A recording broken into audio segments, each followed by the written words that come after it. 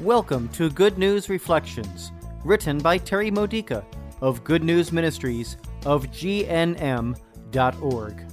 Building your faith for everyday life, using the scriptures of the Catholic Mass. The third week of Advent. Today's theme, we proclaim the greatness of the Lord. Mary, the Blessed Mother of Christ, is our best example of how to change the world. Like her, we are called to give birth to Jesus, sharing his greatness with others.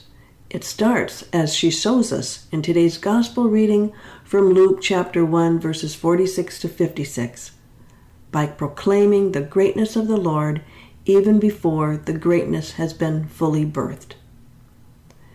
Mary's Magnificat is a powerful prayer that we can use whenever we're rejoicing in a blessing received or when we're sorrowful over a need for blessings that we have not yet received.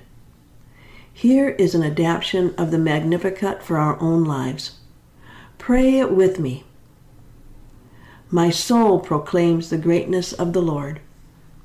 Rejoice. No matter how terrible a problem is, God is greater. Rejoice. My spirit rejoices in God my Savior. Rejoice. Even when I feel unhappy, my spirit rejoices deep inside because I know that God is my Savior. He is rescuing me even now, although I cannot yet see it nor understand how. The Almighty has done great things for me. Rejoice.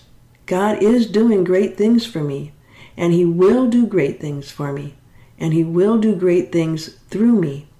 I want to see my sufferings become valuable and useful instead of futile and pointless, so that they no longer feel so terrible. Disasters have not defeated me. They have carried me to new life. I am giving birth to Jesus by taking what I've learned from my trials and using it in ministry for the benefit of others. He has shown the strength of his arm and has scattered the proud in their conceit. Rejoice. When I handle difficult people the way Jesus did, I am revealing to them his strength and his superiority. On my own, I would get rid of these people much more quickly, but then I'd miss out on seeing a greater victory. The plans of God take longer than my own because he's orchestrating everything and inviting everyone to conversion, new growth, and healing. Eventually, those who say yes to him will be saved by his strength, and those who reject him will stumble into their self-made pitfalls. He has cast down the mighty from their thrones and lifted up the lowly. Rejoice.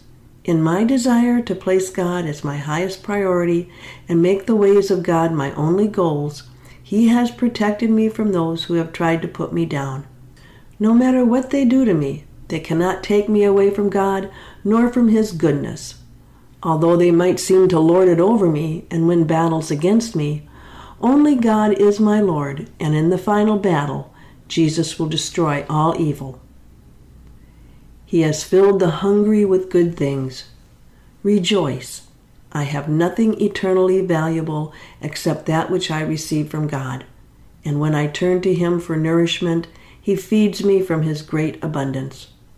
I have his patience for the troubles I experience and for the weight that I'm enduring, and I have his supernatural love for the people who seem impossible to love. He has come to the help of his servant. Rejoice. I am never alone. His love for me knows no bounds. Holy is his name. Amen. Rejoice. This has been a Good News Reflection by Good News Ministries of GNM.org. For more faith builders or to learn more about this ministry, come visit our website. You'll find Good News Reflections available by email and text message, online retreats, prayer resources, and lots more to help you know the Father's love and grow closer to Christ and be filled with the Holy Spirit. Visit GNM.org today.